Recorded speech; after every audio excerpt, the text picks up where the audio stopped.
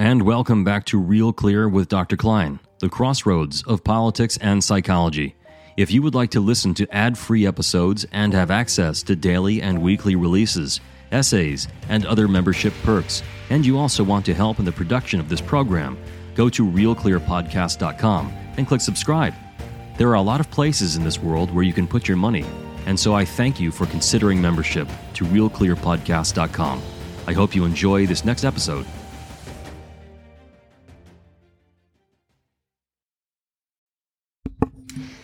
Welcome back to the Thinking Kind podcast with Lucas Klein. I'm your host. This is the second episode of the podcast. As like the first, this will be brief but hopefully useful. I'm going to be addressing the prohibition of dialogue in our modern culture. The term cancel culture now seems almost like a dog whistle. It rustles up objectors who may or may not have a clear understanding of why they are objecting to the term. There are, however, some very important reasons to be concerned about the growing censorship on dialogue that seems to be taking over the Western world. I will describe a few chief issues below. It should be stated, and I will make this clear in the body of the discussion today, that I do not view cancellation and enforcement of silence as some sort of sole characteristic of the left. In fact, throughout history, it is typically a province of the far right. And so, hearkening back to the first episode, I think horseshoe theory is starting to show itself to have some value here, that the two sides are curling around like ends of a mustache to meet each other and to be braided together. I'm also going to talk about some things that, are important right now. The way we get along together and describe things about one another involves current conversations about race and how people see the world. So I am going to step out over that and address those things in some way in this episode and in following ones. As you know from the first episode, I am a clinical psychologist as well as a psychoanalyst. As such, I often draw upon this training in order to understand experience. The world of psychoanalysis draws from common experience and also enriches it. In contemporary post-Freudian analysis, much is drawn from the relational analysts that populated in the eastern part of the United States and largely in New York City. Donald Stern is one of the chief authors in this realm of analysis, and he drew heavily upon the works of Harry Stack Sullivan, who was nearly as influential as Freud himself. It could be said that Sullivan interpersonalized the work of psychoanalysis to bring things more into focus on the relational aspect, the interpersonal aspect of what happens in the consulting room between the patient and the analyst. Stern writes prolifically, as do his colleagues, about the process of formulation of experience itself. In so doing, he helps us understand that one of the chief purposes of psychoanalysis is to engage in dialogue, which transports experience that exists in an unformulated or unarticulated manner into a spoken communication, which renders what is unknowable observable and hearable to the speaker and to the listener. Without dialogue, we cannot even access parts of our mind because they do not yet have form. Let me try to cast this in a more digestible and understandable framework. Stern's work is demonstrably verified. In fact, all analysts' work is in some way demonstrably verified in the sense that human behavior shows that we are all vexed by confounding and troublesome experiences of living. We engage in relationships, for instance, in confusing ways. We end many marriages in divorce, roughly half, and we consume more psychiatric medications than any population could possibly need because we do not understand ourselves or the experiences of living that cause us emotional angst. Hence, we act out symptoms of our distress rather than regulating our internal worlds and our way of relating more symbolically. We have only the process of communication to rely upon for the examination of what it means to exist and to engage in being itself. More simply, if an ancient person, say, was prohibited by his village from pointing at a tree and saying, "Tree," and then talking with someone else who walked up and about what that was being called tree, and then others engaging in the use of the word and doing different things with it, like putting it in other utterances.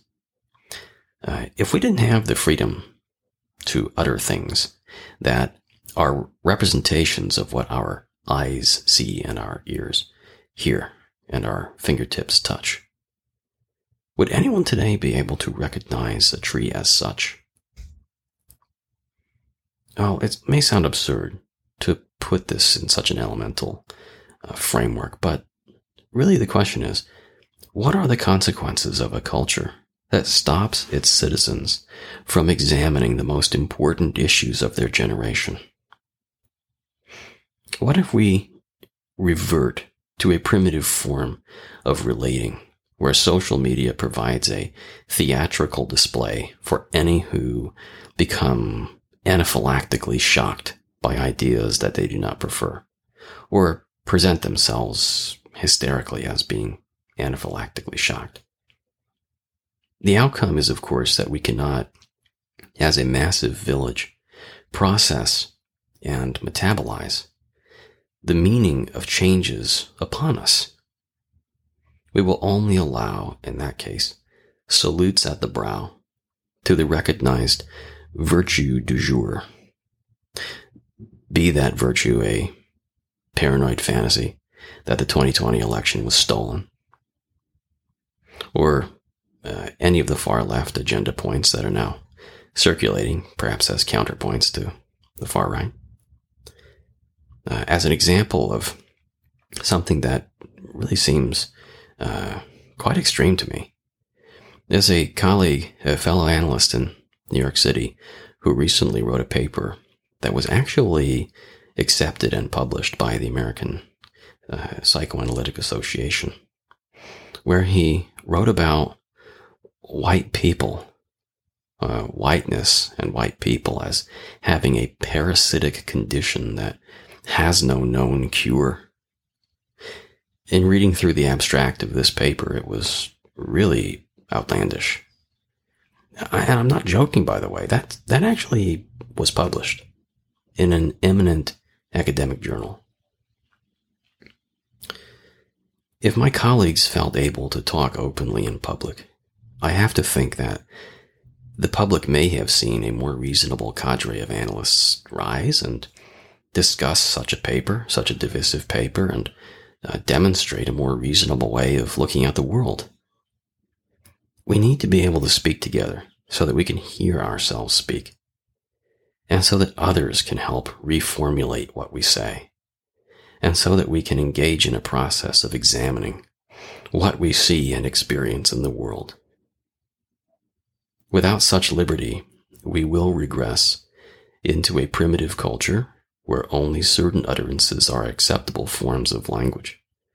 We will not complexify, and we will regress into simple-minded compliance. Say there was something earnestly valuable in that analyst's paper on whiteness, and I assume there is. In fact, I can imagine if I'm trying to invent some kind of meaning for him that may be present but I'm not aware of, that, finding oneself in a dominant culture can lead someone to develop in-group norms that exclude others, and so forth without even knowing it. Now, you hardly have to write a paper that is entitled Parasitic Whiteness in order to meaningfully and in an engaging way take on the topic in a manner that offers others an invitation to the discussion table. Is it possible that if my colleagues were more able to speak up in public and felt less scared of cancellation or other things, that they may have approached this author and helped him reformulate what he had to say, so that any kind of earnest and authentic message that he did have to offer could be more widely embraced? That would have taken dialogue. It would have taken disagreement and an openness to disagreement being valuable. It is worth wondering what constitutes the foreclosing of conversation, dialogue, and of debate. It seems to me that there is a skepticism that has emerged in the world as to whether rationality will hold sway. That is, if people are left to debate and converse, will humans yield to more grounded and evidence-based notions? Will worse ideas, that is, lose the day? Well, a case could be made that often doesn't happen, maybe mostly doesn't happen. Maybe we amble through terrible ideas in order to get to the good ones. But in asking this question, a major paradox emerges. In order to engage in the world of reason through discussion, one has to have a faith that reason will win out. Faith that reason will win out. This is a paradox because faith is oft said to be the death of reason, which means, of course, that reason rests on observable or tangible evidence. Why else would you distinguish it from the word faith? This problem leads directly into the sad and demeaning statements that are coming from many aspects of our society right now. On one hand, I will touch upon again the fact that supporters for Donald Trump did not really care to observe the lack of evidence that there was any effective voter fraud in the 2020 election. They simply knew what a reasonable conclusion ought to be, and that evidence was deformed or defective if it did not support that conclusion. And on the far left, there is now a growing corpus of opinions that empiricism is somehow the exclusive province of white people, and that it displays the term whiteness, or the characteristic whiteness, and we will leave for a later date, a later podcast, what it might mean about our society that we are now having an emerging acceptance of separating people by physical characteristics. Let me present this, that is, in unequivocal starkness. The evidence that empiricism and a focus on objectivity is utterly not a consequence of, or even largely associated with, white people, is the fact that a huge proportion of the United States, almost exclusively white, is currently engaging in a mass paranoid fantasy that the election was stolen from Donald Trump. If a focus on objective evidence was the province of white people, how could such a stunning portion of the country display a total disregard for the objective reality that Joe Biden won the election with no evidence of voter fraud? Obviously, white people are susceptible to empiricism being hijacked by innate humanness, just like anybody else is. We now have two revolving sides of our politics that aim to override the Enlightenment process. Of the West, by regressing us to a form of religious conviction. Both camps require you to know the truth before having the ability to analyze anything. It's a useful moment to remember the Tuskegee Airmen, or any of the all-black fighting platoons in American military history. If empiricism and examination of evidence was not allowed to occur or was somehow looked at as a terrible attribute of whiteness, how would anyone have been able to look at the fact that those fighting units were among the most effective in U.S. military history? And if that was not possible, would integration of the military have been possible, given that the racist arguments involved arguments of inferiority, and those arguments caused in part the initial segregation of those units in the first place?